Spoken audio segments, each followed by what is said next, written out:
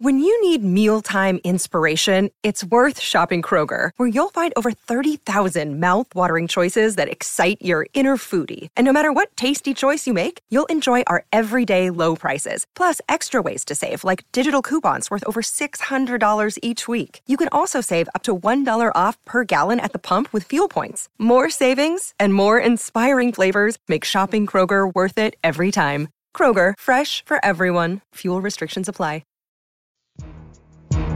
Hey yo, there's no chance in hell. You better take what's mine and just too real. Hey yo, there's no chance in hell. You better take what's mine and just too real. Hey yo, there's no chance in hell. You better take what's mine and just too real. Hey yo, there's no chance in hell. You better take what's mine and just too real. Are you ready for war?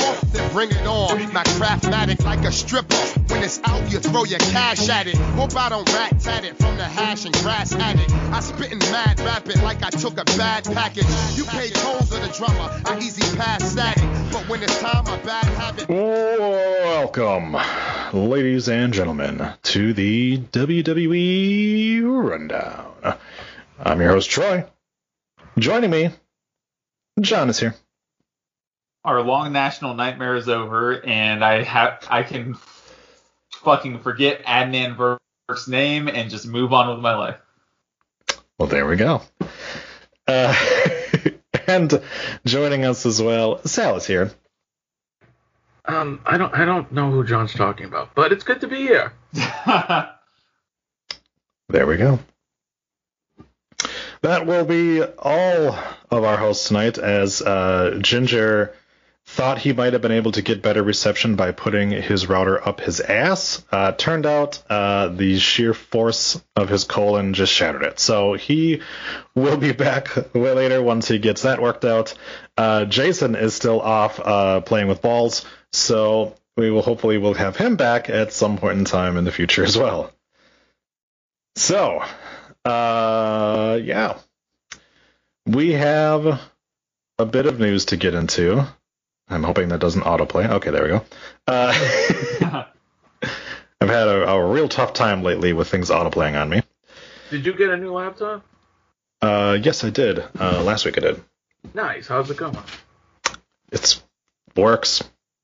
That's all that matters. It's not my first choice, but it's what I could afford in the short term, and it works. So.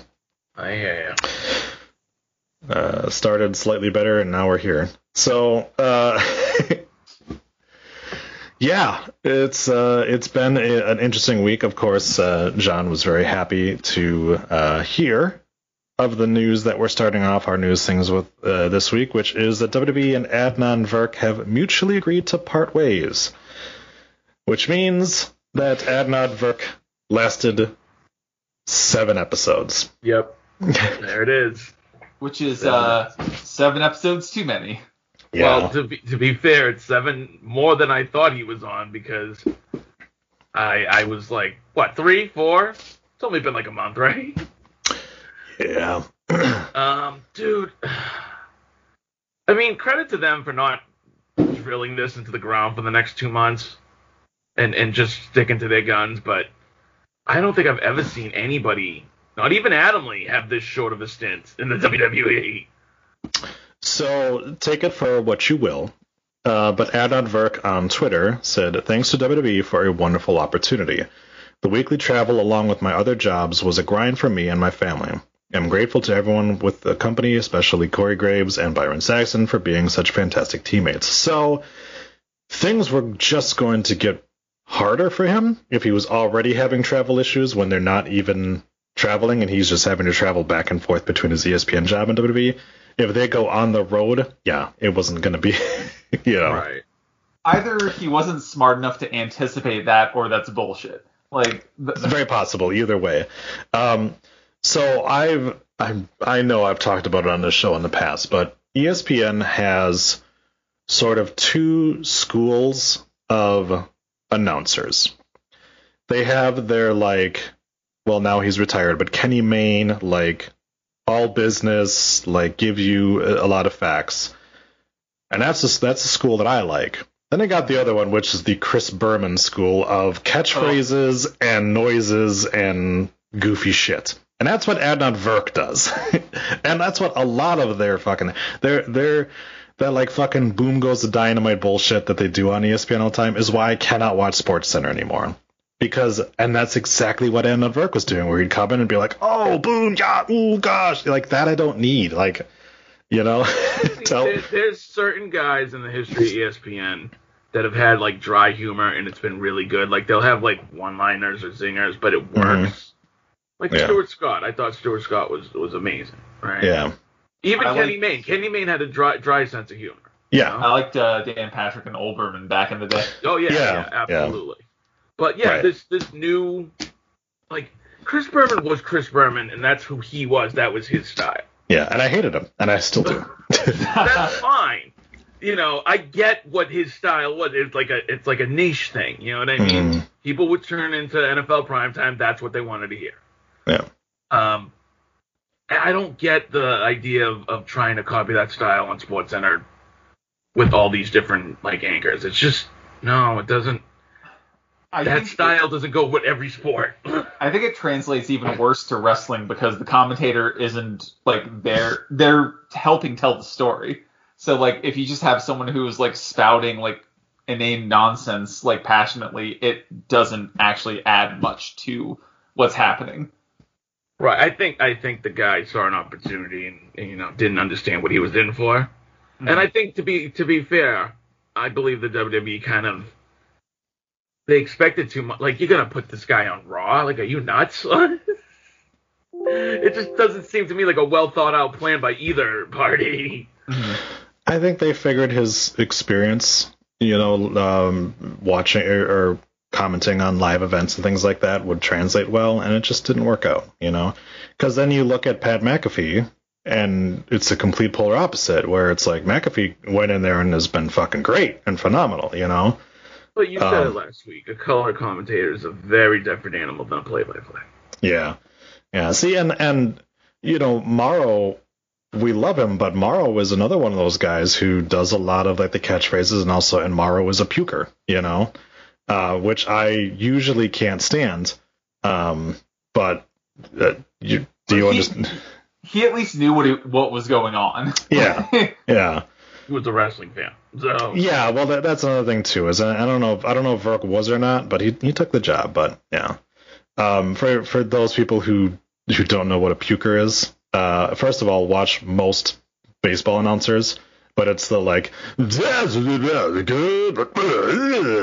is like that like over the top fucking delivery on things. And coming to the plate is Jacob Martinez, and he is hitting 300. Yeah, that like Mara was sort of that same way, and he does a lot of that too. But yeah, it seemed to work for him just because of his excitement kind of over it, And me, I'm a Brewers fan, so I'm used to Bob Uecker, who does do catchphrases, but has such a fucking dry sense of humor to him and such a unique sense of humor that it works for him.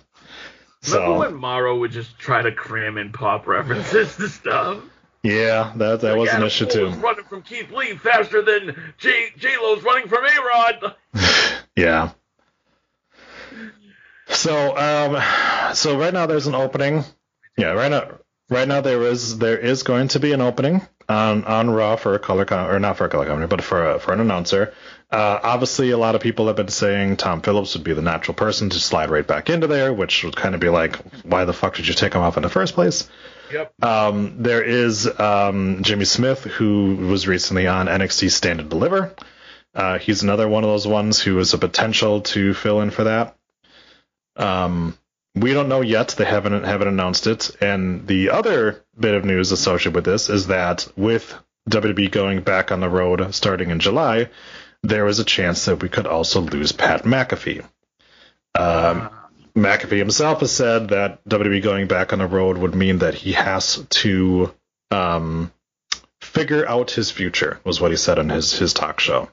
So that might be an issue too, considering that you just got rid of one of the best color commentators in the business in Samoa Joe. Right.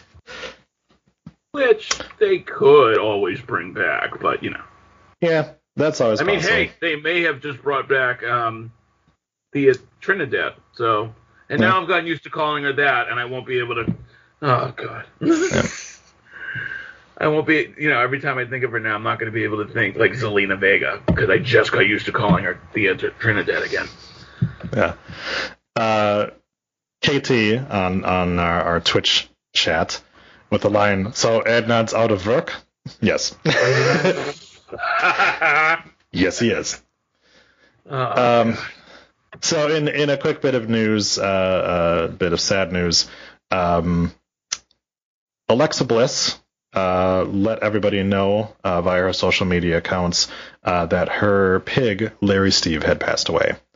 Apparently, she was looking for an emergency veterinarian, the last that we had kind of heard from her. And then, this morning she says that, now, he was 4, and a typical life expectancy of a pig is between 10 and 20 years. So it was very, very early. So it's a shame. Obviously, people will kind of try to, and I've looked at her like Instagram stuff, and then some of the comments are terrible because people will try to do that and be like, it's just a pig and stuff like that. But no, it was a pet. It was her pet. She did love that pig. So, but yeah. So kind of sad news there. And we'll go from that to a bit of sort of insane news. So, a quick comment on the pig. Yes. I feel bad for Alexa. Like you said, it doesn't matter, if other people like it's just a pig. That was her pet. That sucks. Mm-hmm. So that does suck, especially at such a young age. Yeah. I guess. So. For sure. All right. So one of the stars of, I guess it's just called F9 at this point. So apparently it's just one of the function keys on your keyboard. But the Fast and the Furious 9 movie, John Cena, has been doing a lot of promo work for the new movie over in China. And John has actually learned Mandarin. And so that he could speak Mandarin in these interviews, and they wouldn't have to, and he could actually get across what he was trying to say on things. Now, he said in an interview, Taiwan is the first country that can watch F9. Now, for most of us out there, that comment would fly by us as, okay, cool. Yes. Because it flew by me when you first said that. Yep. So not so much flying by the people of China, because as many people would go to assume, Taiwan is a country.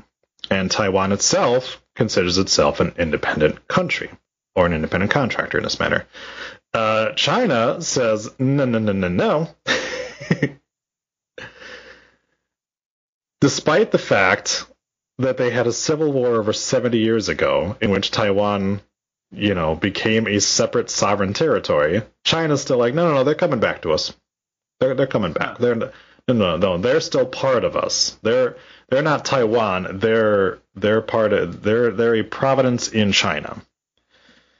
So obviously a lot of Taiwanese people are just like, fuck yeah, we're a country. Whereas a lot of Chinese people are just like, no, fuck you, John Cena. We hate you now. Wait, now, see, that's bullshit, though, because, and I'm not going to sit here and be able to try to explain why they feel that way, but I'm assuming no matter what interview John Cena does, he has some type of PR there, right?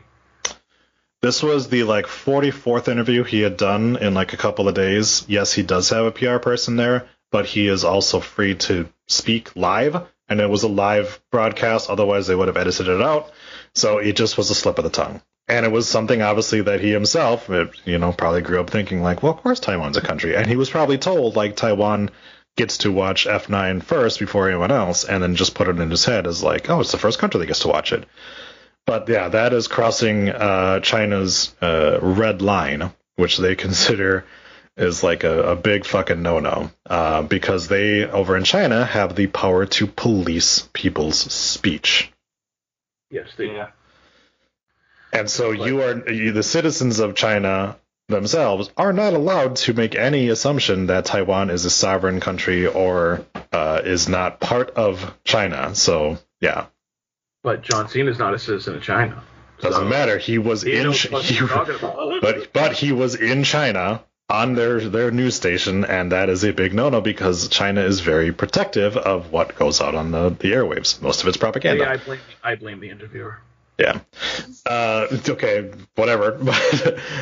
Cena's also a guy who cares very much about like how he presents himself. So yeah. It's just one of those things, unfortunately. Mm-hmm. Like, if we're going to engage in this sort of like global sort of like release of things, then you have to sort of decide whether you care about like pretending that China isn't fucked up and horrible or not. Mm-hmm. That's a good point. Well, and we're not going to touch on it, but it's sort of similar, not in the outright violence that's going on, but it's sort of similar to the Israeli and Palestinian fights that have been going on for decades at this point, and how you are getting now celebrities that are sort of taking sides on that. You know, you've got Sami Zayn and Mustafa Ali obviously coming down on the side of Palestine. You've got like Gal Gadot and other, Israeli-born citizens or Israeli descendant citizens that are siding with that side of it. And where, like I said, that's a whole thing that is getting a lot of people in trouble with just talking about it. So I don't feel comfortable at all kind of giving on what side that either any of us fall on that. But this is the same kind of thing where it's two countries. Yes, I said that. In my opinion, Taiwan is a country. It's two countries that are fighting with each other. There have been a few people that have taken to Twitter to I know that CM Punk changed his bio to read Taiwan as a country. The Young Bucks have done the same. To kind of show. I don't know if it's showing support to Cena in the mistake he made, or if it's just like showing like kind of a big fuck you to China. But Cena, of course, because of the fact that he's got no choice but to do it, did post a video in Mandarin saying, "I'm sorry for my mistake. I must say now, it's very, very, very, very important that people know I love and respect even more China and the Chinese people." So, if you watch the video, it totally feels like he might have a gun to his head, like, "You apologize now." It feel like, I'm sure the dude feels fucking terrible because that's the kind of dude he is. But, so he has been receiving death threats because, of course, he's been receiving death threats because anybody who's on the internet at this point receives death threats. But yeah, like he didn't like. There needs to be an understanding that there's no intent behind what he said. There's no intent. Exactly. Yeah, he's not trying to be defiant. He made a slip of the tongue because we're over here in America are generally told that Taiwan is a sovereign nation, stuff like that. Now, the U.S. itself, because they love China,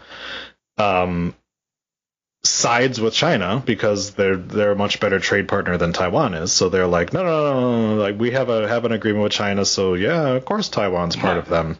We have so much debt that yes. like they could just Plus, and it's another thing too, where if the U.S. did take a hard line on being like, no, Taiwan is a sovereign nation, then China could easily go to war over it with us. Just for us siding with Taiwan instead of them. So.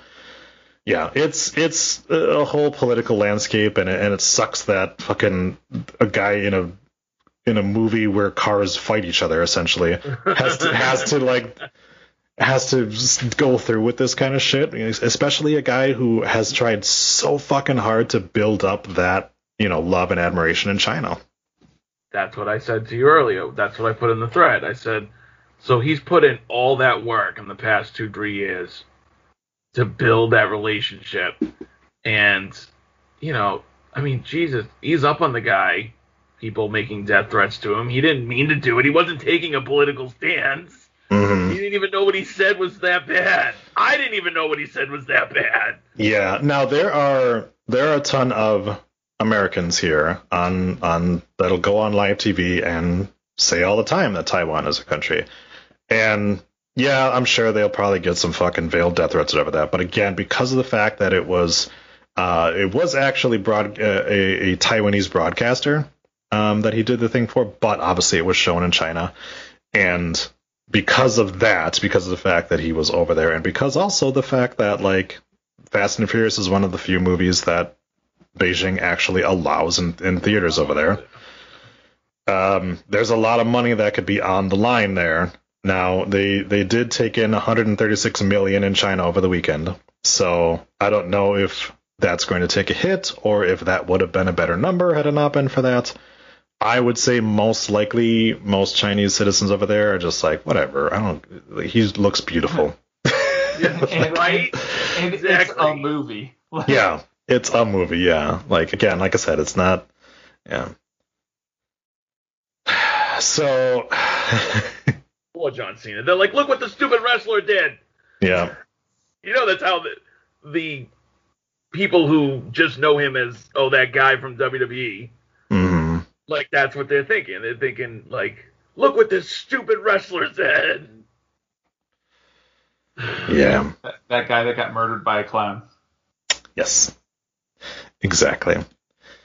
So our last bit of news before we get into anything else was that this morning, Fightful's Sean Ross Sapp, who is an actual wrestling journalist, had reported that he was hearing that there was going to be more layoffs on the business side of WWE. What it wound up being was that WWE merged the advanced media group and TV departments, which led to a lot of layoffs from departments including the WWE.com and the YouTube side of things, as well as the editorial and production side of things.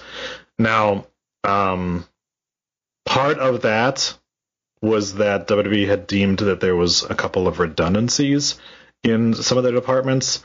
So things like there was a like digital marketing group, and then there was like a TV marketing group, and they're like, well, do we need to keep that separate, or can we combine it together? Now, instead of just combining both sides together and have them all working on both things, they're just like, no, let's gut both departments and just throw the ashes together and have them do twice the amount of work but the same amount of pay. So I know instantly people will realize that I'm taking a different stance on this than I normally take with the wrestlers. Yeah, that's because this is a lot different. These are the people who are in the background who don't have guaranteed money in their contracts like the wrestlers do, and may find it a little bit harder to find other jobs because there is only a handful of wrestling companies that are on TV. But now they will probably find jobs outside of the wrestling business. Right. But in terms of like in the entertainment business, that might be a little bit difficult because of right now, we're just now kind of starting productions up on a lot of things. But some of the things that we heard was Brian Pellegato, who served as Senior Vice President of Production, J. Lar Donlin, who served as Executive Vice President of Advanced Media Group, were both among the layoffs. The two divisions were folded together and will now be overseen by the Executive Vice President of Television Production, that bucktooth bitch, Kevin Dunn. The company has determined that there were too many redundancies across multiple departments in those areas. WWE Studios also saw heavy cuts to streamline the division. Now, WWE Studios also was hit by the pandemic.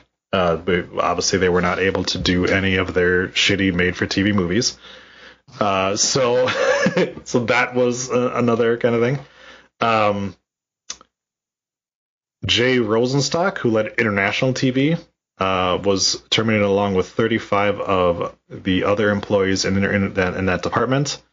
Vice President of Media Operations Malcolm Nolan was also let go. James Wortman was also let go. He was the content director in WWE. Now, he did tweet out his gratitude. Adam Kirshner, which some people might recognize that name, was a manager in media and metadata operations. He also was let go. He was another one of those guys who was a intern for WWE.com. He was one of the writers for the longest time on WWE.com. He was obviously let go, and then of course, Don Verk. Just to add that one in there. But yeah, so a lot of guys, a lot of people behind the scenes, a lot of people who were kept on through the pandemic, and then after. I don't like to say after the pandemic was over, because it's not over, but now that things are returning normal, now that we're back on the road, I sort of thought that we wouldn't be doing this, that a lot of people would be maybe brought back that were released, and instead, no, they realized that, oh, hey, a lot of these people who were not working during that pandemic because they weren't doing things, that work was still getting done with only half the staff, so I guess we only need half the staff, which is something that I know a lot of big companies do. You know, companies that are publicly traded like WWE, they do this shit all the time. They dismantle divisions and then eventually have to hire them back, you know, or they have to hire new people to replace those people because, oh, guess what? 3 people doing the work of 20 doesn't work. So you need to hire some more people sometimes. But yeah, so what are your guys' thoughts on some of the releases today? I'm happy about one of them. And other than that, it sucks when people get fired. And to your point, it's not like when a wrestler gets cut and they have built like an identity and name for themselves and they can sort of market that. Like, I don't know these names. I don't know how easy it is for a person to find a comparable job, like doing the various like behind the scenes stuff. Versus, like, you know, Samoa Joe will work if he wants to work, I feel like, you know? Mm-hmm. Yeah. Well, you look at it, too, where it's, like, somebody who's been in, like, the travel department of WWE, like working with the wrestlers and stuff like that on getting travel arrangements, stuff like that. Like, is that very transferable work to another company? Not really, you know, because unless you're looking at, you know, like going to a sports team or something that regularly travels, like that seems like a more kind of specialized, you know, I mean, obviously people will land on their feet, but yeah. Sal? So, it's a little scary how numb I've become to this type of thing. It doesn't help that I work for a global conglomerate and I watch what they did during the pandemic. Mm-hmm. And not only was I furloughed, I mean, I got brought back, but there was a whole division that was just X'd out. It was just like, oh yeah, we're moving those operations to Charlotte, and everybody who was over there in South Boston, best of luck to you. And I'm like, whoa, that was harsh. Yeah. And that's the thing though. That's what corporate conglomerate, you know. These giant corporations is what they do. Yeah.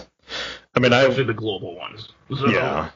I mean, I work for a publicly traded company, you know, that's centered in Austria, and is global. Now, thankfully, I didn't have any issues with getting laid off or anything like that during the pandemic because we were essential.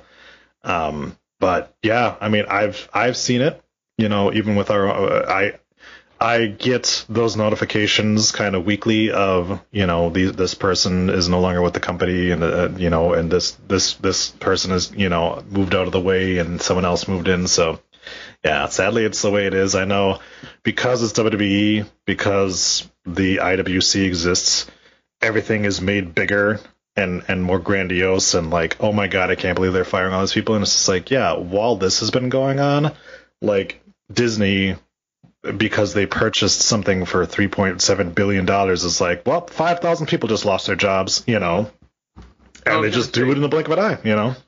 Dude, when the pandemic first started, I knew a friend of my wife, and their son moved down to Florida and was working at Disney.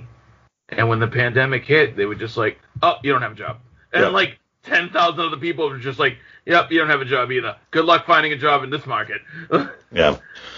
I mean, you're looking at, like I said, I mean, here it is where it's like WWE, released, well, what was the grand total? Like maybe 40 on-screen talent and maybe, 200 behind-the-scenes people.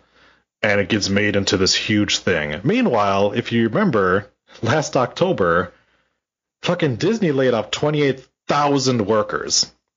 Say that again. How many? 28,000 workers. Okay. And nobody blinked an eye, even though the fact that everybody was just like, that sucks. Sucks to be, life sucks, and then you die. Like, and the whole time you're sitting here like, wait, Disney, the company that just purchased Marvel and didn't they purchase another fucking company just recently? They purchased Fox. Yes, they did. The Fox movie side of things, at least, because that's why they can, the MCU can theoretically start to work the X-Men and stuff into their stuff. Right. That's right, yeah. And it's like, yeah, they did that for $71 billion. But they still, they're a billion-dollar company. Yeah, but they can't hang on to some people through a fucking pandemic. Fuck no, they're just a number to them. They don't give a shit. Yeah. They're just one less paper on the stack of fucking reports. Yeah. And like I said, and that's the issue is nobody fucking bats an eye at that, but a wrestling company dares to get rid of a couple people, and you've got fucking Brian Alvarez jerking his dick off under his desk, being like, they're firing everybody. He's such a tool. He really is. And then, you know what? I'm sorry, and I love you guys to death, but all the people in the IWC, and I'm talking to our fans who are listening, guys, I mean, really? You're up in arms about this shit? Yeah. Well, it's content. If you hear anything in the background, you have to excuse me. Apparently there's a monsoon occurring outside of my home, so hopefully that doesn't get picked up.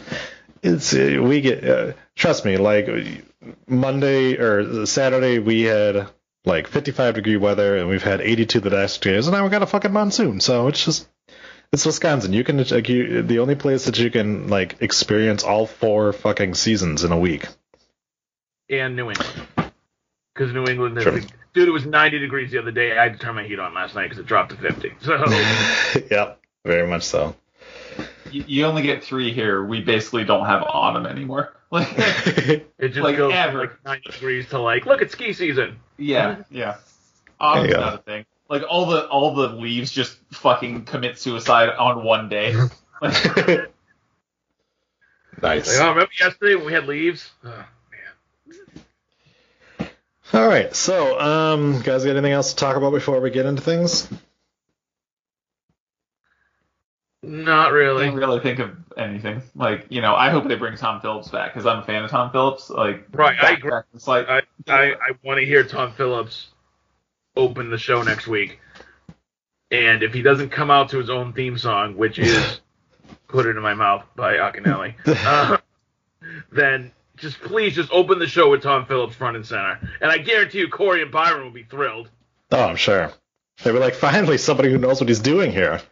Yeah, you can tell, I've never heard Corey and Byron do that much talking during the past couple weeks. Corey has been it feels like he's been on the razor's edge of actually snapping at Virk on live television. But he's also been doing a lot of heavy lifting. You can hear him explaining stories or it's just doing stuff that you would expect Michael Cole to do. But Corey's been doing a lot of that heavy lifting. You guys did happen to miss something from last week. It was about Riddle, and Corey was arguing with Byron, and he said, listen, Saxon, there's basically only one thing I would ever go to Matt Riddle for advice for.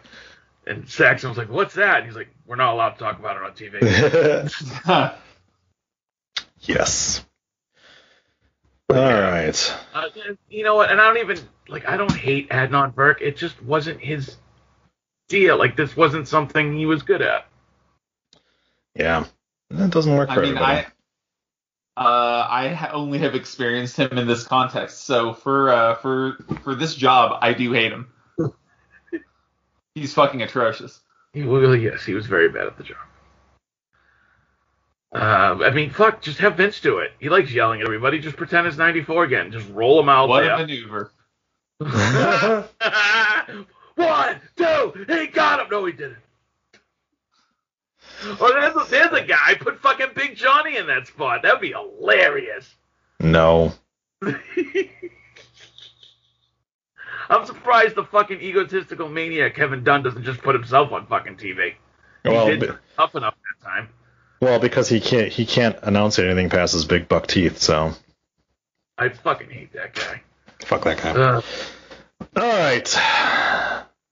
Let me get my soundboard here because it is time for everybody's favorite segment, or so much so as the only segment we do every week.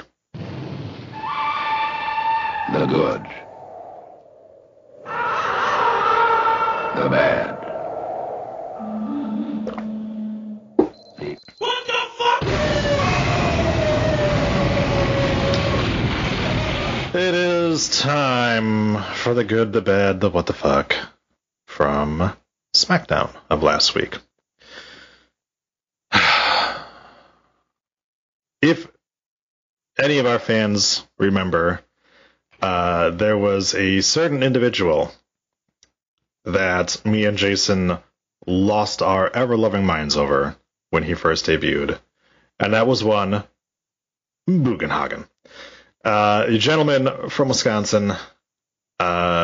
We have not heard much from him since his couple of matches, other than the fact that he was signed. Then he showed up as Joe Average and as a two-time 24/7 champion.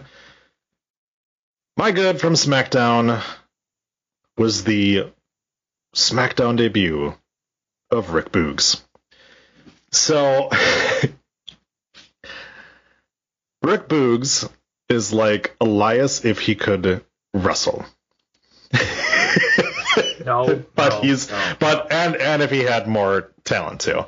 And if he was entertaining and had a personality. Yeah. But Rick Boogs, we know, can wrestle. We haven't seen him wrestle in a while, but we know he can. He also apparently can fucking shred on a guitar. Because, so King Corbin, or at this point they just called him Corbin because he doesn't have his crown. That's definitely how that works. Yep. Blathered on for a while. And thankfully, I wasn't paying attention. I didn't care. Thankfully, the segment was saved by a guitar riff, and standing on the stage was Rick Boogs. Now, with a different spelling for his last name, because it was B-U-G-Z, and he was asked what his name was, and he said he used Rick Boogs, B-O-O-G-S, and he proceeded to say that he is here to rock out with the real king of SmackDown, Shinsuke Nakamura. Then he proceeded to do Shinsuke's fucking theme song and did the violin part on the fucking guitar. And the two of them rocked out to the ring. Now, this wasn't just a matter of like, hey, that guy can fucking shred, let's put him out there. This was a full-on, like, this motherfucker debuted, like, as a wrestler. Like, he didn't wrestle, but he debuted as a character. Like, he got to say what his name was, and I was kind of shocked by it, that it was like, oh, I guess Boogs is on SmackDown now, which... And he played into the finish of the match. Yeah, so... Shinsuke Nakamura needed help to beat Baron Corbin. Let's slow down on that. But, okay. So, Troy, let's pull back the curtain a little bit. Uh-huh. When you texted in the host thread, like, just letting you know, my good from SmackDown is going to be Rick Boogs' debut. Mm-hmm. I didn't know the context because I didn't watch SmackDown yet. So I'm like, did he get like a jobber match or like, I had no idea. I never could have anticipated the awesomeness in which he would debut. Yes. Like, I was a big mark for Nita Strauss doing Shinsuke's song at WrestleMania 34. Mm-hmm. I never would have anticipated this. I've already watched it about 15 times. It's great. It is the fucking greatest thing ever. Yes. And that guy's got so much personality. He's nothing like Elias. He's like, he's similar to if Chris Jericho wasn't such a pompous asshole in that, like, that rocker kind of persona. But again, yeah, much more talented. It's yet to be seen kind of what he can do more on the mic, but so far, like, guy was just oozing charisma, and that kind of debut was definitely fucking put him on the map. People were like, who the fuck is this guy? And they went out searching, and they're like, oh, I remember this guy. KT on the side says, they may be on different shows, but Thatch and Boogs are back. It's a nice thing they lure us in with before hurting us with a new Corbin program. True. It does. This is still a Corbin program, but if it gets over Shin and Boogs, I'm down for it. Yes, I 100% agree. And, to be honest, Shinsuke was doing nothing since him and Cesaro stopped teaming up. Yeah. This is a He nice had the gauntlet. Yeah, but this is a nice little, freshen up of the character. It's a new wrinkle and something we haven't seen from Shinsuke on SmackDown. He's and I'm kind supposed of to. down for it. Yeah. I mean, Shinsuke is supposed to be a rock star, right? Right. So it sort of makes sense to put him with another guy who is a fucking rock star, and not Elias. Yes, exactly. Yeah, this is essentially like, hey, Elias and Jackson Riker? Like, that's now the Wish.com version of Boogs and Shin. And they kind of played it up. Cole and, first of all, fucking the shot of McAfee air guitaring his fucking cock into Cole's face was hilarious in itself. And that should be made a GIF and posted everywhere. Oh my gosh, yes. But also, Cole kind of put Boogs over. He was like, look at him, he's fucking ripped. Mm-hmm.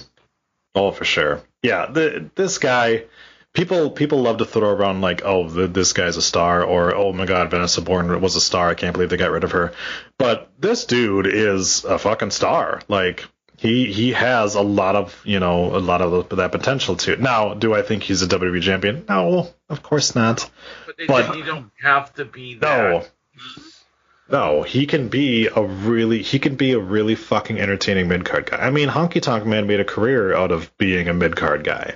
And people would say he's a legend, He's a fucking cock, but, he he is somebody that people would look at and be like, he's a wrestling legend. He's been around a long time, he made a career out of it. Yeah.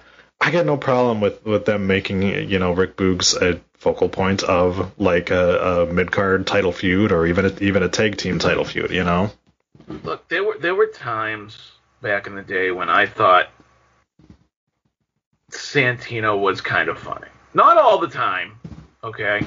But there were a couple times, especially early on when he started doing the comedy stuff, that I was like, because there was something about him that was like his comedic timing was good. Can I still mute you? But that's something I can do. Hold on. I'm not saying Santino was great. I'm saying there were times where I thought it was kind of okay. But yeah, some guys just have it, and I think that's why we were all so confused. He's doing nothing. He's being a fan in the crowd on, before they had Thunderdome. Can we do something with this guy? He was trying to get himself over. He'd be the most excited fan on Raw, and he'd always be front and center of the camera. Mm-hmm. But I'm glad they're finally doing something with him.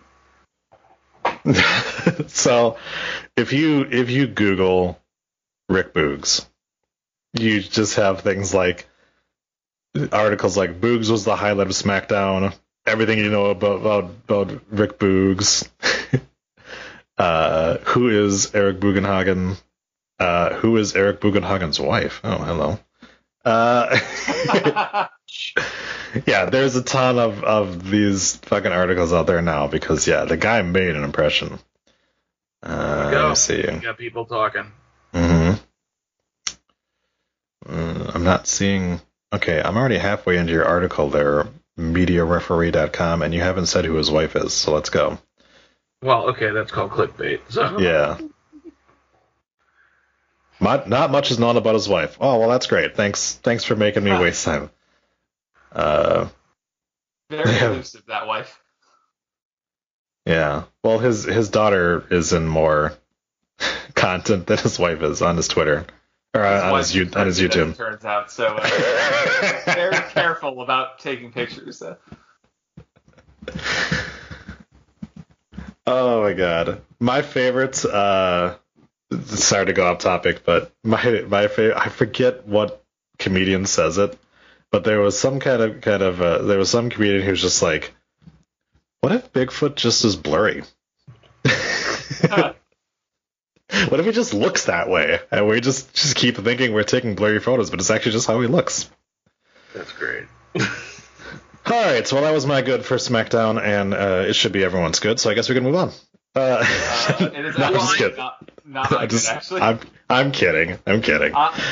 John. My tendency to not like things like this is what earns me my reputation for hating fun. There. But my good was Aleister Black isn't in a fucking room anymore. Hey. And I guess he's going to get a win over Big E, which I'm fine with. But Yeah. Boy, Big E's star has kind of fallen lately, hasn't it? Yeah, but He didn't do anything with his Intercontinental title run, or at least they didn't do anything with him while he had it. Funny, it's almost like that same thing happened the first time he had the Intercontinental Championship. Apollo's been a more interesting Intercontinental Champion, even if it Actually, so I purposely found another good because obviously Rick Boogs was my good as well. But I was like, everybody's going to say that because I anticipated Jason and Ginger were going to be on here too. So Jason for sure would have said Rick Boogs was his good. Ginger would have too. Come on, let's be honest. So I purposely sought out another good, and that was the Fatal 4-Way match, which I thought was really entertaining for the whole match, and I was surprised at the finish. I didn't see that coming. It was good to see the Black Mass again, because, I understand it's just a spin kick, but he just does it so well. And yeah, the fact that he actually gets to have a feud now is good, and I think that's a good person to play off of him too, because Big E's got a lot of charisma, and that'll go a long way in terms of kind of driving this feud, and Aleister can just kind of do it in the ring. But plus, I'm also interested for that fucking match because Aleister looks fucking great. Yeah. He got nice and ripped. So yeah, I'm down with that too. I'm done. Both of you guys, those are also ones that I would have said would have been my good as well if it wasn't for Rick Boogs showing up. Also, somebody pointed this out on Twitter. I'll give them credit at least a little bit for continuity. I guess Aleister had one contact that was different. Yeah, one of his eyes looks a little off. Based on the feud he had before where they, Yep. where Buddy Murphy tried to dig his eye out. Please don't revisit that. But... No, but I appreciate the little detail because it's just something minor, Mm-hmm. I mean, they can't even find Buddy Murphy at this point, so. No, they checked on the lost and found he's not there, so. Yeah. Funny enough, as much as we love to complain about the fact that WWE has a bunch of guys just be in matches with each other, Aleister Black has never faced Big E 1-on-1. There you go. So they have both been in Royal Rumbles 6 times in the next 3 months. Probably. So. Oh yeah, you're definitely gonna see both of them. But yeah, I don't. They may have interacted with each other in the 2 Rumbles they've been in with each other. But yeah, so at least as of today, they haven't been in a singles match yet. So we'll see what happens there. And also, just before we wrap up the good, I would love to just take a moment to praise the opening segment with Roman and Paul Heyman, and Roman being like, "I'm a humble guy. I don't like to brag. Paul, would you please brag for me?" And Paul was like, "Well, certainly." And then he just literally just ethered everybody, and I was like, "Holy fucking shit!" I also love that motherfucker got his own entrance while everyone else was just kind of standing there as their thing, and it's like, oh yeah, I know he's totally humble. If we're doing honorable mention goods, Seth's jacket. Yeah, well, Seth's jacket is now at this point it's every week, yeah. It's literally must see. Like, I can't wait to see what Seth's wearing tonight. I think that eventually people are going to look back at Seth's career and realize how many times the guy has reinvented himself, and be kind of surprised by it, because you watch him in his NXT days, he is completely different from when he came up to the main roster. Obviously, then with the Shield, then being the pompous asshole, after he turned on the Shield, and then kind of being the face, and then being the Messiah, and now this fucking drip king thing that he's doing. Like, he is doing a very good job of keeping himself relevant. This is my favorite iteration of Seth Rollins, though. Like, the work we're getting from him presently, like, it's really good. I just like the fact that he sort of took his actual persona of Twitter asshole and just turned it into an on-screen character. Like, yeah, I'm always down for that kind of shit. But like, in a way where he's winking at the camera in a way that's fun. Like, yeah. So the Messiah thing didn't work because it was too serious. Mm-hmm. But on the other hand, though, Seth is absolutely out of his fucking mind, and it works.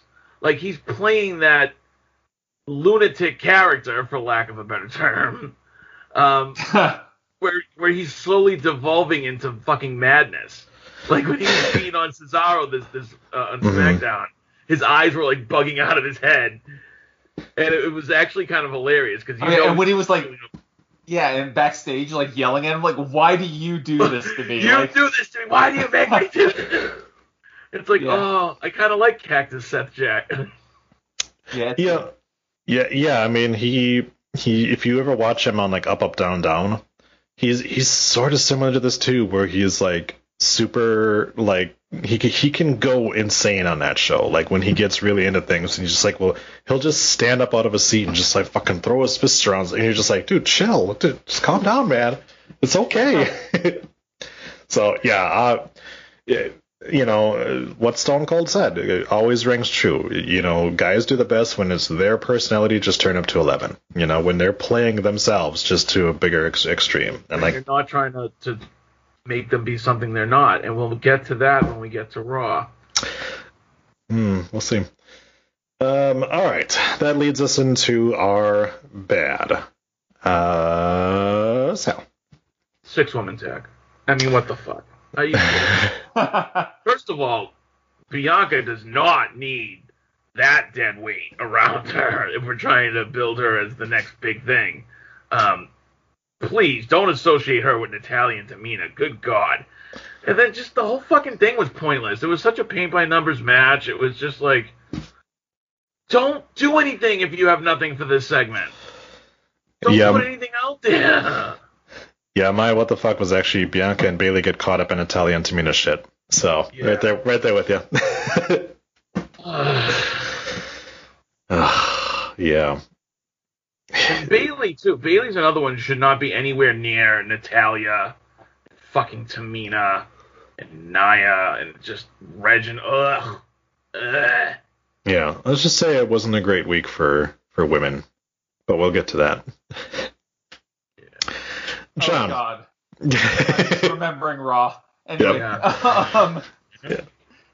What was your bad, John? My bad was Dominic Mysterio has another pointless match against one of the Dirty Dogs. Exactly my bad, too. Like, what the fuck was the point of that? See? That's why Dominic Mysterio is my what the fuck. It was a 3-minute match. Like, why? Why are we doing this? And why are the Mysterios like fucking time wizards that can make 3 minutes feel like 10? Yeah. Oh my God. Look, the other thing is, at this point, I get it. You're doing the whole like father-son first tag champ thing, but Dominic should not be here on fucking basic cable Fox television wrestling a match, getting wins. No, he's not there yet. And you can tell he does like 2 moves. He does a frog splash, in honor of his real father. Yep. And what else does he do? Sometimes he does the 619, but it looks awkward and it's weird because it's not Rey Mysterio doing it. He does. He does good lucha things. Lucha things? Oh. Yep. God damn it! The best 619 will always be the very first one that Cesaro ever did. It was the most awkward thing I've ever seen. Oh my gosh, he's like half fucking stumbled doing it. You're just like, oh dude, don't, no, don't do that again, dude. Yeah, like, I don't. Every time Dominic comes on TV, I just want to fast forward it. why are we doing singles matches anyways? Like I've never really got that in tag team feuds where we always have to then have the tag team partners do singles matches with each other. Because it's a lazy way to keep the feud going without actually having to fucking like. It's a very lazy way, but it's a lazy way that's been popularized by the WWE because, like, way back in the day, you didn't have like the Road Warriors doing singles matches. Do you know what I mean? Exactly. Yeah, I mean, all you have to do with a lot of these things is just, all right, have Los Mysterios face off against another fucking tag team, and then put the Dirty Dicks on commentary or something like that, or have them beat them up and back or something like that. You do not have to constantly do this where, like, we have to, and like really, it's a 3-minute match. Like, just do a backstage segment for 3 minutes. You don't have to do this shit. We didn't need this match at all. This didn't help anybody. No, they'd much rather just have any ex-TNA guy get pinned in 3 minutes by some Jay Braun, Crazy idea. New feud. There you go. That works too. I mean, I guess there would need to be other tag teams, but yeah, that's true. And they fired everybody. They fired all of them. I thought they were going with Gable and Otis versus the Mysterios. They need that. That's why I thought they were building up Gable and Otis as heels. I really do think they need to unify the fucking tag belts. Yeah. You've got like 6 tag teams between the two shows. Just give both sets of belts to Omos and AJ. I mean, come on. Yeah. I can't even say that with a straight face. And then in about a month it'll be Orton and Riddle, so that'll be fine. Well, and now we're building up the Usos again? I don't mind that because it's kind of with the story.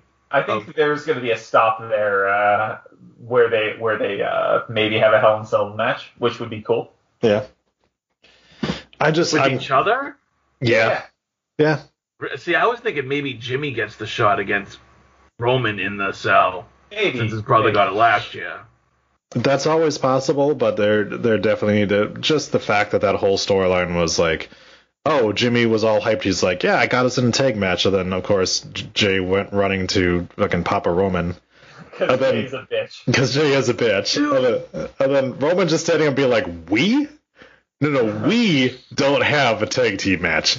You do. Okay, Roman's character work is awesome, but as far as Jay goes, and I love what they've done with Jay, but recently he's 100% the bitch of the whole story. He's a bitch, though, so it works. It's weird. Like, Roman's shirt says head of the table. Mm-hmm. Jimmy's shirt says nobody's bitch. And Jay's shirt might as well say bitch.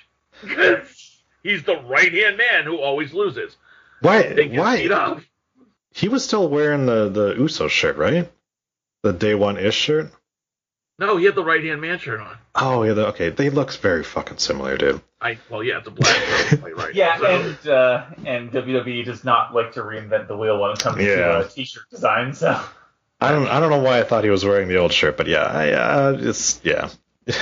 It just is very funny that they have built this dynamic of where, he is the right-hand man, but also he is the scapegoat of a lot of things, and also the fact that, like, Roman cannot fucking stand him. Even Roman's like... yeah.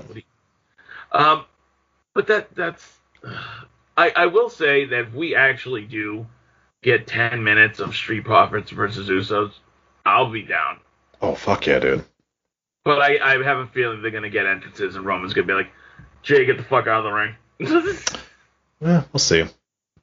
Or Jay just won't get to the ring in the first place. Yeah, that's always possible. But, we'll see. Alright, so I think John's the only one with the what the fuck left, right? I alluded to my what the fuck earlier. I didn't actually say it was my what the fuck, but it's Shinsuke needing help to beat Baron Corbin. Fair enough. Well, okay, I get that because he shouldn't.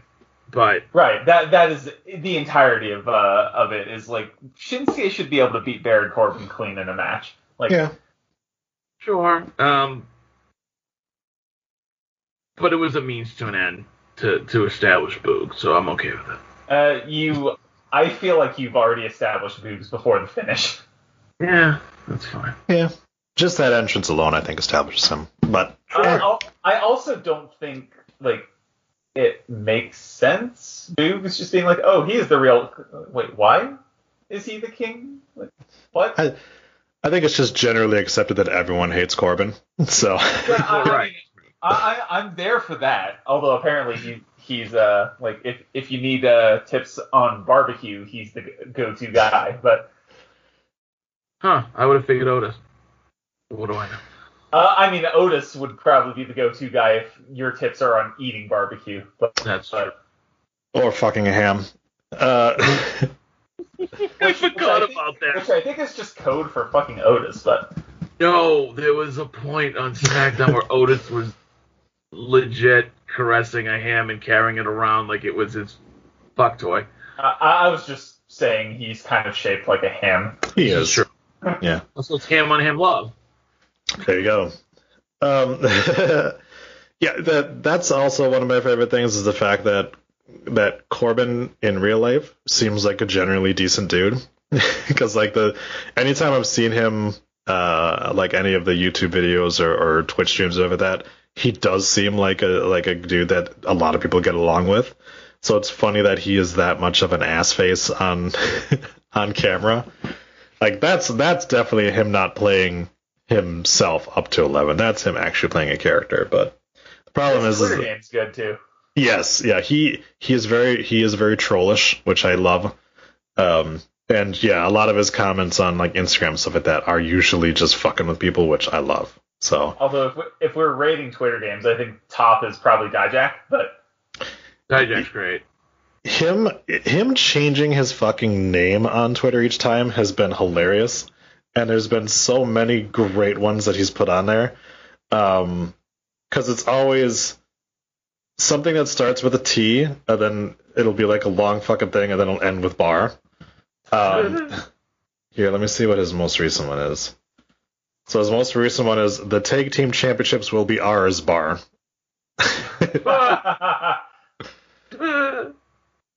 But yeah, they won't be. That's cute. But yeah, obviously we want him back. But yeah, it's been good. Mace is interesting too. I mean, Dio, he's good on Twitter as well. And he's always got weird fucking things. So right now his says Tenacious D Mace. That's his name. So yeah, they have some fun. But yeah, obviously Kevin Owens still remains one of the best. Can wrestle. Yes, very much so. Kevin Owens, Randy Orton. I mean, you want to. Orton has got really good, yeah. Actually, I enjoy Sami Zayn as well, although he does a lot of like his humanitarian stuff there too, so it's like kind of a mix of like in character and out of character. But yeah, which can get a little strange. Whereas like Owen, since his character is essentially just himself, he can just do whatever he fucking wants on there, and he gets away with it. Yeah. The funny thing about him is his character has always been him. It's just like whether he's amplifying like the more dickish aspects or the more sort of like relatable aspects of his personality. I mean, to be honest, he became a face by doing nothing more than throwing a stunner. He's still Kevin Owens. Well, and we talked about it too during a lot of his feuds in the past, where like even when he was Universal Champion, it was always like, I'm doing this for my family. It's like, is he supposed to beat that bad guy? Right. He's like 15% less of a dick now. Yeah. It's pretty much just who he fucking attacks is how you know who's a good guy or a bad guy. He powerbombed Sammy on the apron 5 years ago in NXT, and everybody thinks he's the worst person in the world. He powerbombs him today, and everybody's like, "Yeah, do it again!" Right? Oh man. All right. So, anything else to say about SmackDown? I can't think of anything though. All right. Really. So that takes us over to Raw. And John, why don't you give us your good from Raw? I'm trying to remember. I had something in mind. Fuck was it? Because there was definitely more bad than good. Uh-huh. Would you like me to circle around back to you, or? Sure. I'm trying to remember. All right. So my good from Raw was Woods versus Weeds. That was a good match. And that was my good from Raw. There you go. And also, Jeffrey from Massachusetts, who doesn't have Twitter, says, "Hey guys, I have a good for the podcast from Raw. Matt Riddle versus Xavier Woods. Best match I've seen in a while. Oh, how about Woods landing on his head with the German suplex, yikes, or Riddle hitting the edge of the apron. Anyways, awesome match. I wanted to share my thoughts. Thanks." Yes, totally agree. This was probably Xavier Woods' best singles match that he's had ever. Singles matches.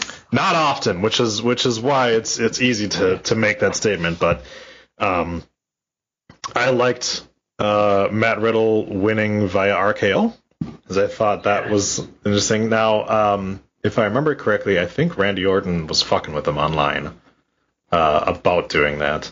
Oh, I'm sure. Hold on a second. Let me check it. Randall Orton. There we go. But yeah. Here you go. I'd say nice form, but also don't steal my shit. That was what he said on Twitter. Yes, I got it. Randy Orton, agreed on Twitter. I will say that I would much rather see Xavier Woods in really any matches than Kofi Kingston. Yeah. At this point. Although actually my good was, in spite of the finish and the promos that preceded it, I did like the Drew and Kofi match. I thought the finish was kind of crap, and I thought all of the promos that preceded it were fucking terrible, but the match itself was good. The match was good, and Kofi can do that. Like, we don't see him do it often, because, get wasted segments. But, no, I enjoyed the match. I kind of figured the finish was going to happen the way it happened, especially with the match going on. Yeah. As soon as Raw kicked off. So. Definitely once fucking Lashley moves to ringside, it was like, okay, well, this is definitely not finishing cleanly. Right. And you've come to expect that from Raw, where maybe you get like 1 or 2 clean finishes a night. But no, I did enjoy the match. It went a while, too. It was like 20 minutes. Yeah. Mm-hmm. It felt like, not in a bad way, but it felt long. It didn't I feel do agree long with in you. the way I that could give a Sarah shit matches. about the promos beforehand. Yeah, they were all bad. Like, let's point out that people are getting sick of Drew McIntyre. I don't know if you want to do that. Yeah. Are they turning him, or are they just tone deaf? I think they might be tone deaf. Because like he's felt heelish these last couple of weeks. I think they're tone deaf as shit. He actually recently said in an interview, like, I'm surprised that the WWE audience hasn't turned on me yet. So he seems Give it time, buddy. he seems to know how fickle the fucking WWE audience is. Yeah, but it's not him. It's the way, and it never is these people. Even with Roman, it's the way they book them. Like, I don't want to see Drew get another match with Bobby Lashley, but I know he's going to. When the crowd turned on Seth, it was a little bit him. Yeah. Wait a minute, you say that, but we had Seth versus Corbin like 9 pay-per-views in a row at that point. Yeah. And we had to pair him with friggin' Becky and his real-life girlfriend against Corbin and Lacey Evans. Like, that was very bad, to be fair.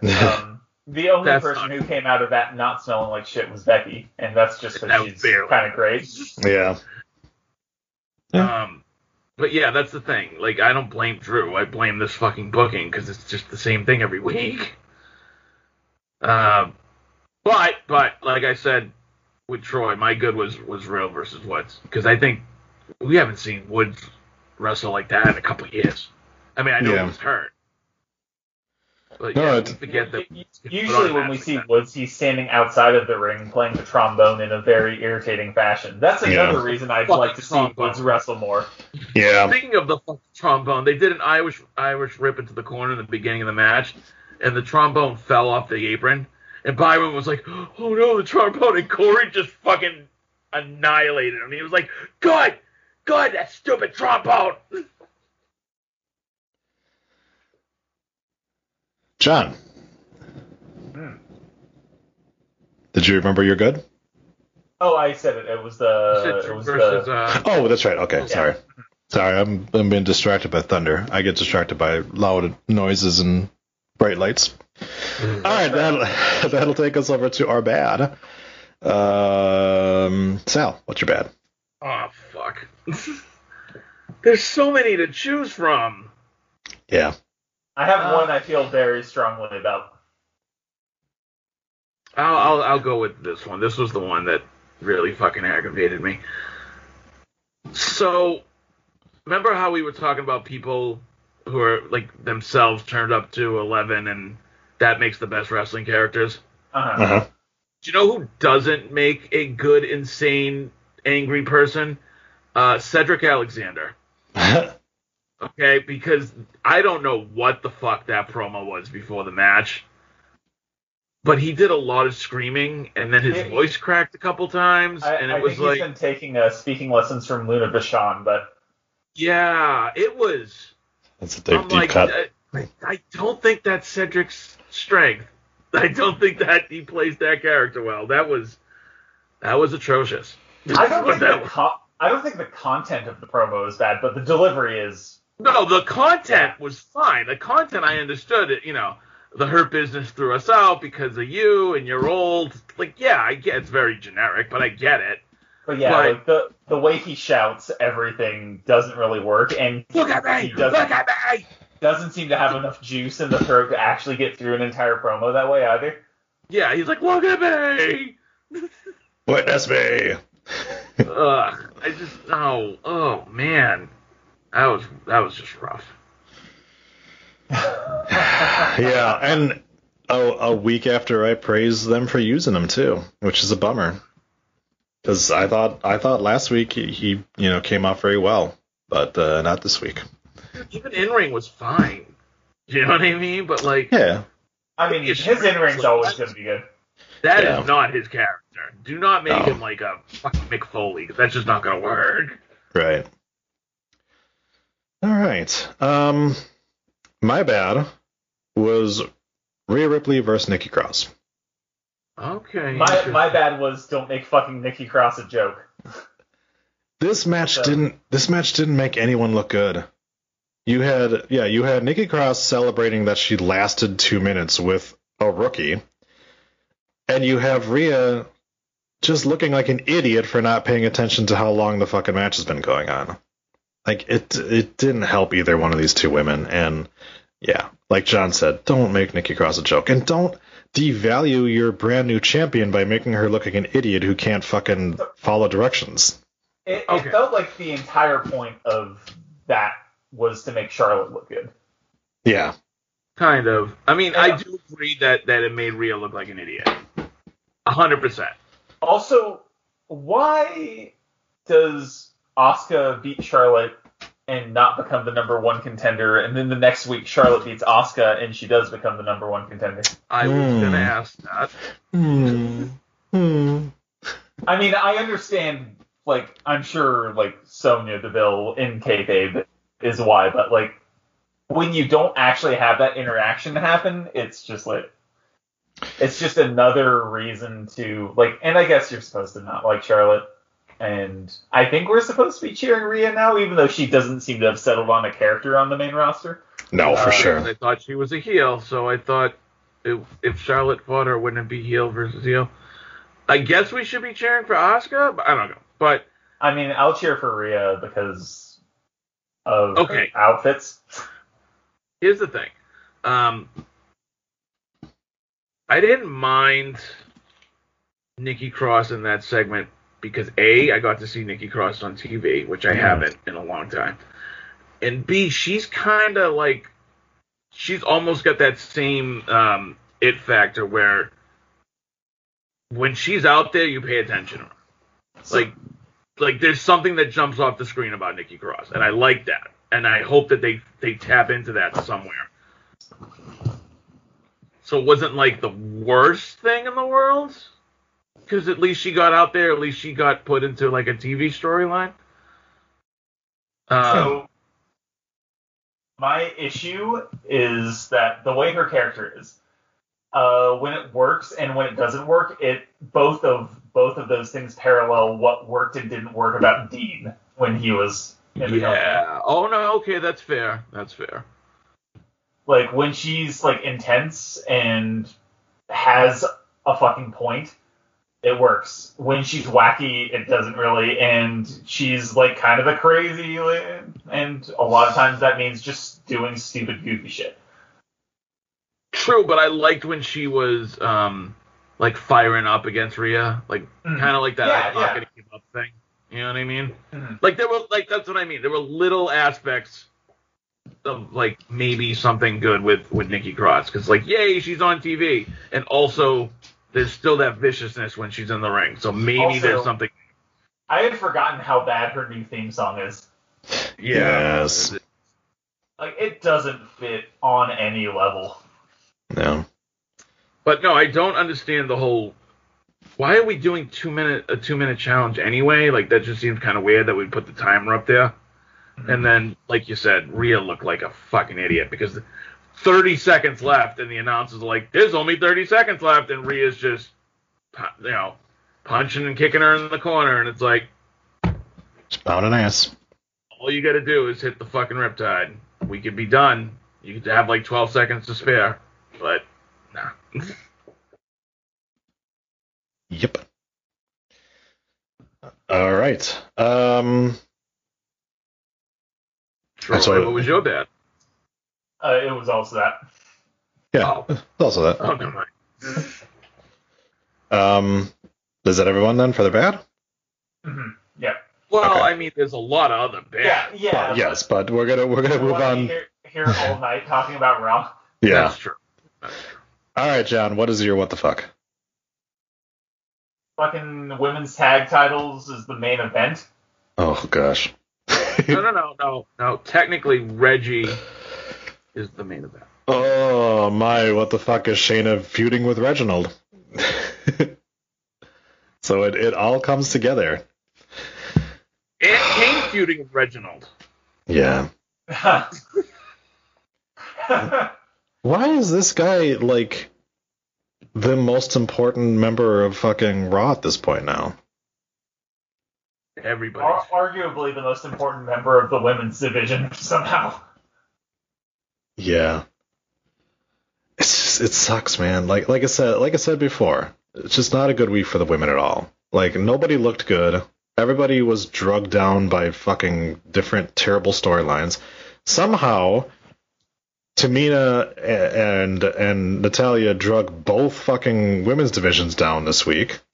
Right. Question though, did you enjoy the match between Charlotte and Asuka? Because I thought it was good, and I thought it was a different style that they've done.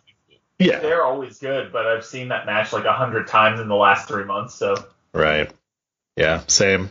It was good. It was a good TV match, but it was a good TV match. So yeah, I didn't hate it. That's fair. Yeah. Also, what happened to Nia in the main event? Because I must have not paid attention and or fell asleep.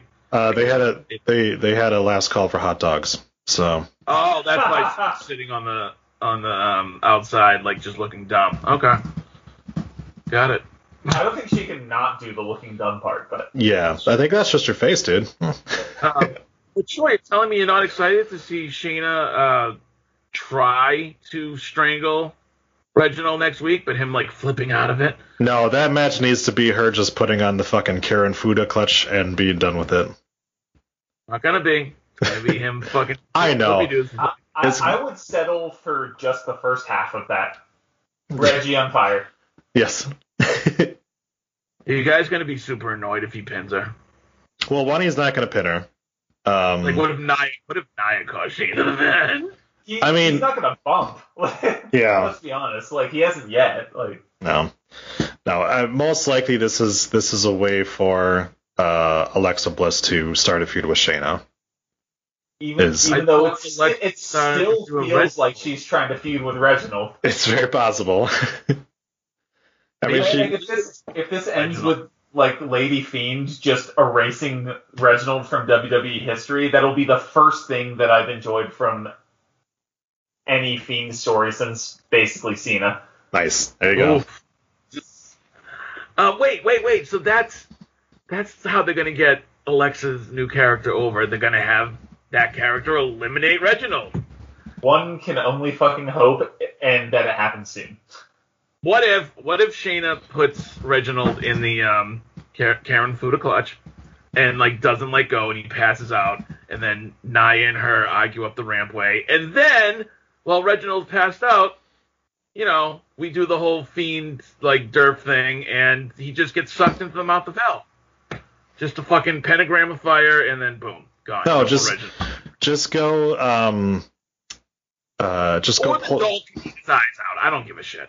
No, just go Poltergeist 2 with it, and have like Reginald's body open up in the center, and then just Alexa comes out of his corpse, and then we never see him again.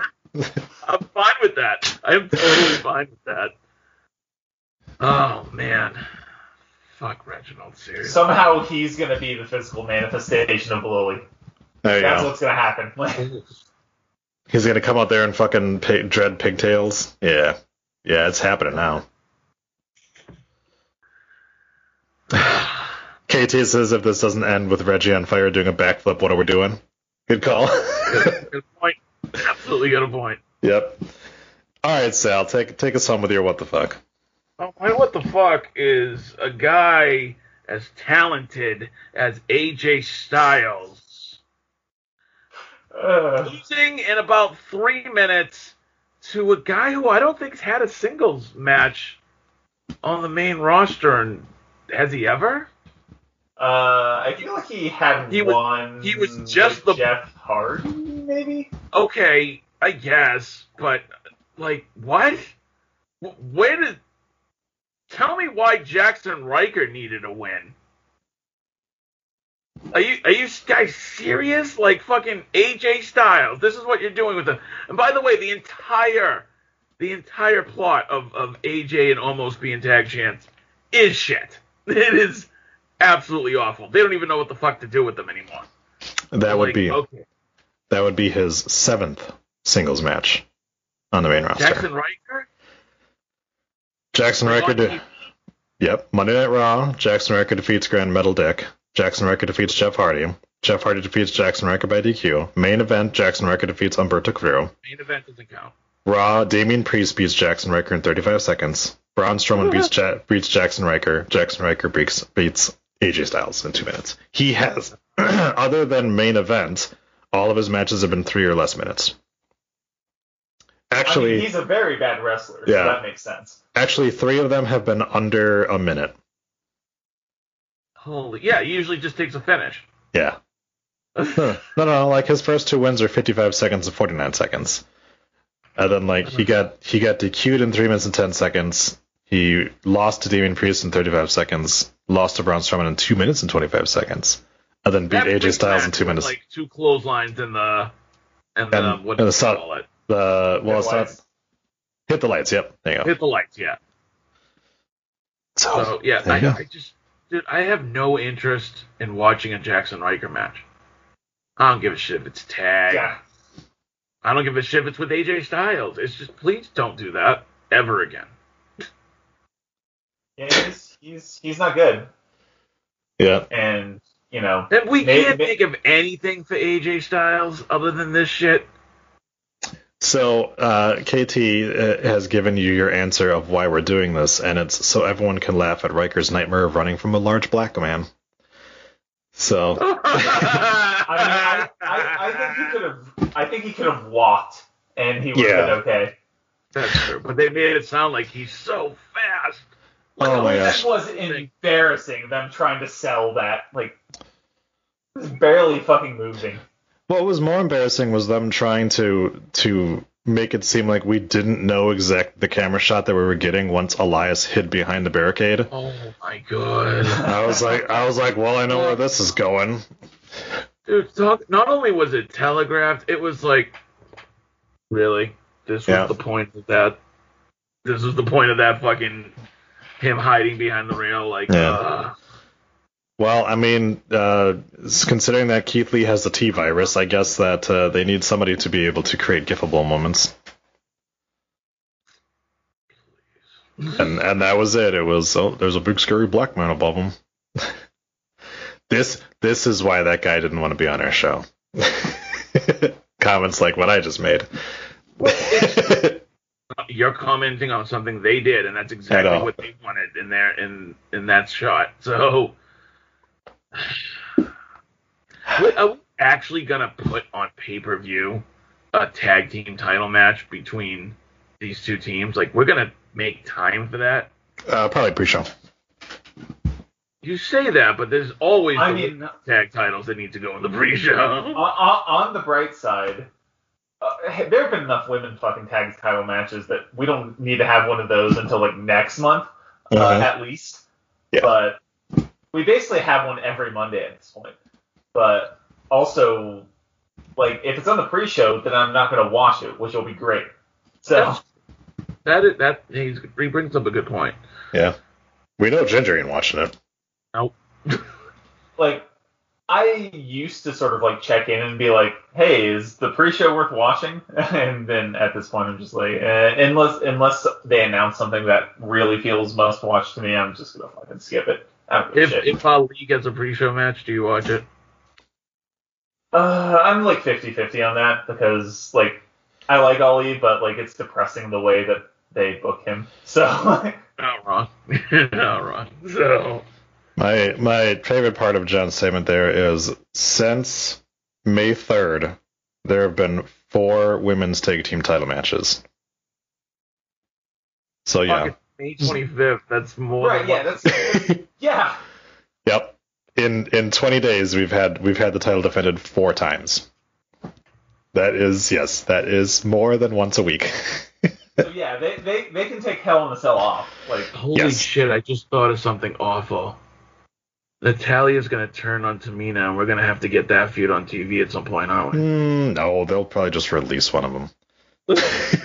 Oh, no, wait, they can't. Because one is Natalia, and the other one knows where the body's hidden. I mean, you could argue it. Never mind. I mean, like, for me, it's just, if the team that eventually beats them is the Riot Squad, that's, like, the one thing I'll pop for. And... The Riot Squad. Well, the Riot Squad. Well, first what has to happen. The Riot Squad, they're not getting the tag team titles next. First, Vince needs to run into one of them in the back so he can be like, "You still work here?" And then he'll remember that they work there, and then maybe he'll book them in there. Right. Like, that's they are so infrequently on TV that I think people are constantly like, there are no actual tag teams in the women's tag division. I'm like, well, there's one. There's one. They exist. Dude, I wouldn't be surprised if the next tag team title change goes from Natalya and Tamina to, like, the Sexy Muscle Friends. And I'm not it took me a second to figure out who you were referring to. I'm not advocating for that because... that was going to be another honorable mention bad. For me, was the fucking we're getting back into the arena promos. Oh, like, the promo. Those are so awful. Pre-taped fucking cue card promos where it's like, hey, fans, guess what? WWE's coming to an arena near you. Assuming you live in Texas. Braun's was the worst, actually. Braun's was like, this is Braun Strowman. I actually thought... The thing that made me think of him was you mentioning fucking Mandy and other one. Yeah. Mandy and other one, exactly. That's accurate. And I thought theirs was the worst. See, I thought Braun's was bad because Braun looked at the cue card like 9 times. I mean, well, it's confirmation that Braun can read. So.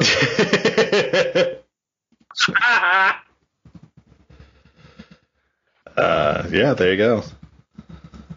Yeah, the Sonya Deville jerking off to, like, we're going back out on the road. Yeah, we're awesome. It was just like, oh my god, just please. 2 fucking months. Yeah. Are we gonna have to get these promos like 8 times? Like, well, It's cold. Yeah, it's cold, so you know it'll be things like, well, let me tell you, can you imagine how much more intense this match would be if we had a live crowd, which we actually are going to be having in 2 weeks here, guys. Well, the WWE Universe is returning to 2 hours. Yeah, it's going to be that every fucking week. Holy shit, this is going to be the fucking new get your WWE Network for $9.99. Do you think they're going to do any interesting TV, or are they just saving it for crowds at this point? Probably saving it. They're saving it for crowds. We get nothing for the next. So can we just take 2 months off and do the pay-per-views? Well, the other problem is that the first crowd they're going to be is in Texas, so they don't really have to try. Yeah. Unless it's in Corpus Christi, in which case they'll have to try very hard because Corpus Christi crowds suck. Well, yeah. My God, fucking Drew McIntyre. Oh. Yeah, dude. Wasn't it a Texas crowd that like completely fucked up like the Royal Rumble count too? Like 1 year? I think so, yeah. Maybe. I think so. I think it was Houston too, yeah. Yeah, like so it's not just Corpus Christi that sucks down there. No, Texas sucks in general. Sorry, any of our Texas fans. Sal, buckle in because AEW's doing the same fucking thing. You know they are. You know Shivani's going to sit there and fucking every main event talk about the fact that get your tickets now as AEW is returning, and they're going to the HEB Center. They already started that shit on Dynamite. They pushed that shit hard pre-pandemic. Right. Yeah. Let's be honest. So that's nothing new. That every week for the past 6 months they've been like, fans, if you want to come see us in Jacksonville, we know that there's 15,000 cases a day, but come on down. Yeah. Well, just wait, because not only do you have that, but because it's AEW, they're going to talk about, we're returning to live crowds a full 2 days before those guys over in Connecticut. So just hold on. There's already their stands fucking posting on WWE's like Twitter, being like, AEW's doing it first. Like it's why does that matter? Because it matters to them. Because it's a big achievement of, hey, they're doing it first. It's like, yeah, because your show was Wednesday and their show was Friday. It matters to them so much, and yet nobody in that company gives a fucking shit what those goddamn stands think. Nobody in the company cares. In their company, there cares about the fans, but they need them. That 100%. Like the fans are the ones posting this shit. Like, my God, we're doing live events first. It's like, do you get a trophy for that? Do you get is AEW going to send you a check because you promoted that on your Twitter? No, but they think so. They think that they're like, well, Big Papa Dave got a check from AEW and he does the same thing, so I'm gonna get it because I'm helping. I'm helping. Cody will be so proud of me. Yeah. Unless you're a foreigner. True. All right. Anything else to say about SmackDown? Or sorry, about Raw? Did you do what the fuck? Yeah. Oh, what was yours? Oh, mine was rolled into John's because it was Shayna feuding with Reginald. Oh, got it. Yeah. All right. So I think that's going to do it for us here on the WWE Rundown. A bit of a production note. Tomorrow, Wednesday, at night, you will see a brand new NXT Rundown in your feed as me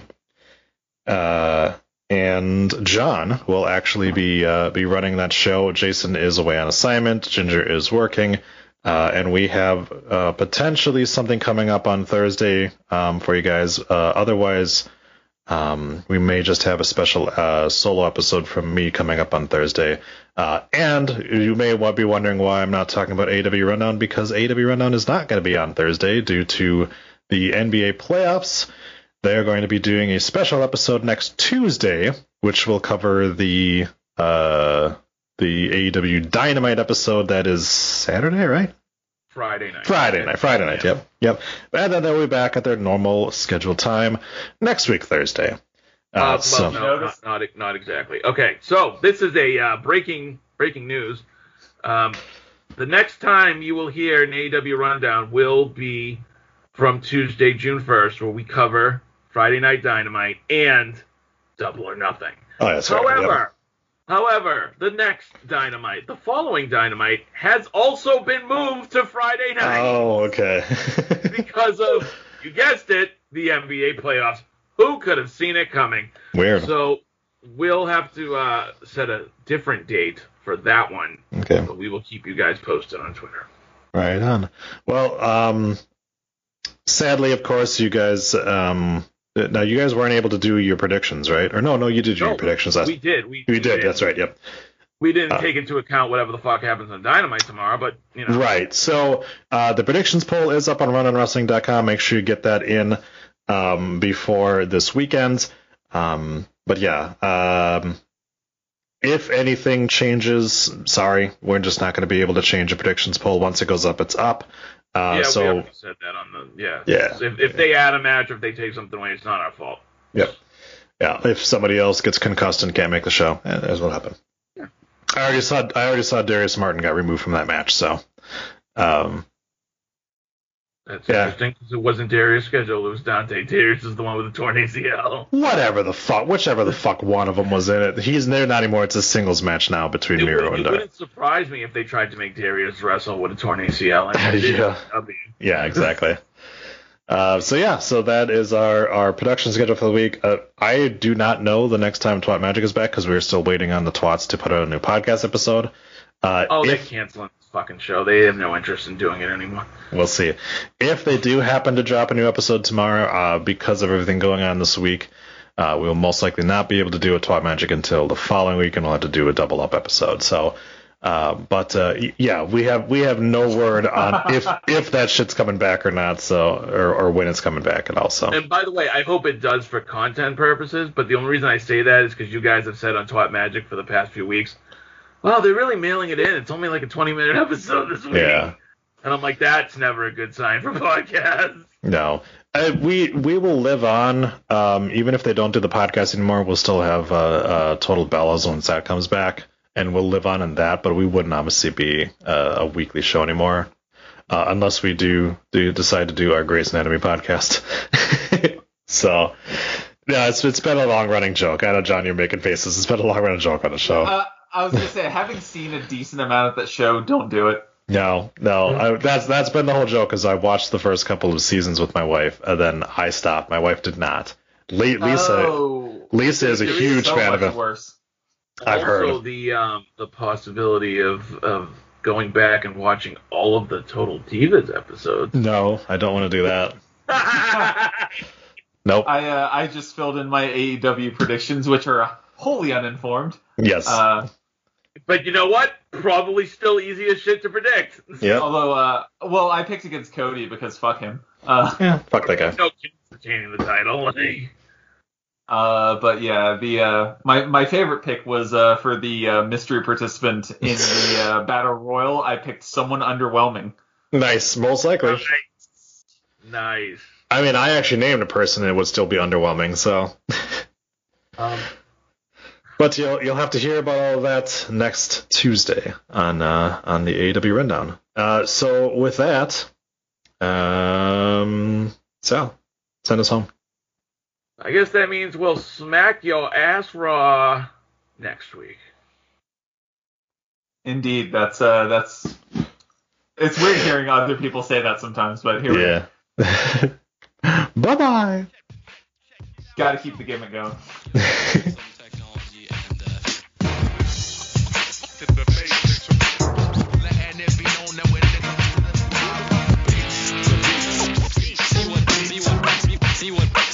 See what harm you can do. Hey yo, no chance in hell. Take what's mine and just too frail. You can't beat me. You ain't got no chance in hell. You can't see me. You ain't got no chance in hell.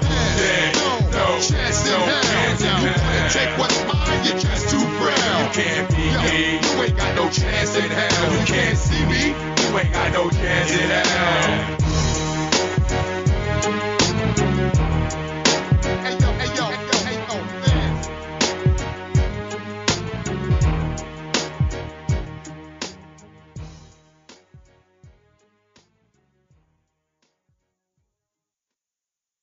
Another day is here, and you're ready for it. What to wear? Check. Breakfast, lunch, and dinner? Check. Planning for what's next and how to save for it? That's where Bank of America can help. For your financial to-dos, Bank of America has experts ready to help get you closer to your goals. Get started at one of our local financial centers or 24/7 in our mobile banking app. Find a location near you at bankofamerica.com/talktous. What would you like the power to do? Mobile banking requires downloading the app and is only available for select devices. Message and data rates may apply. Bank of America N.A., member FDIC. You have been listening to a Rundown Wrestling Network production. Please visit rundownwrestling.com for all of our shows, as well as our other special events. Keep it locked there or subscribe to the Rundown Wrestling Network on iTunes, Spotify, Google Podcast, Stitcher Premium, or anywhere you get your podcast from. Leave us a voice message that we will play on an episode by going to anchor.fm/rundownwrestling/message. Join our Patreon at patreon.com/rundownwrestling. You can show us how much you love us by buying us a cup of coffee for just $1 at ko-fi.com/rundownwrestling. Go to reddit.com/r/rundownwrestling. Follow us on Twitter at Rundown Network. Like us on Facebook at facebook.com/rundownwrestling. Email the show your dick pics and twat shots via rundownwrestling@gmail.com. Or go to Instagram or YouTube and look for Rundown Wrestling. Follow us on Twitch by going to twitch.tv/rundownwrestling. And you can also follow our host Adam on twitch.tv/The Salzer Effect. This has been a Rundown Wrestling Network production.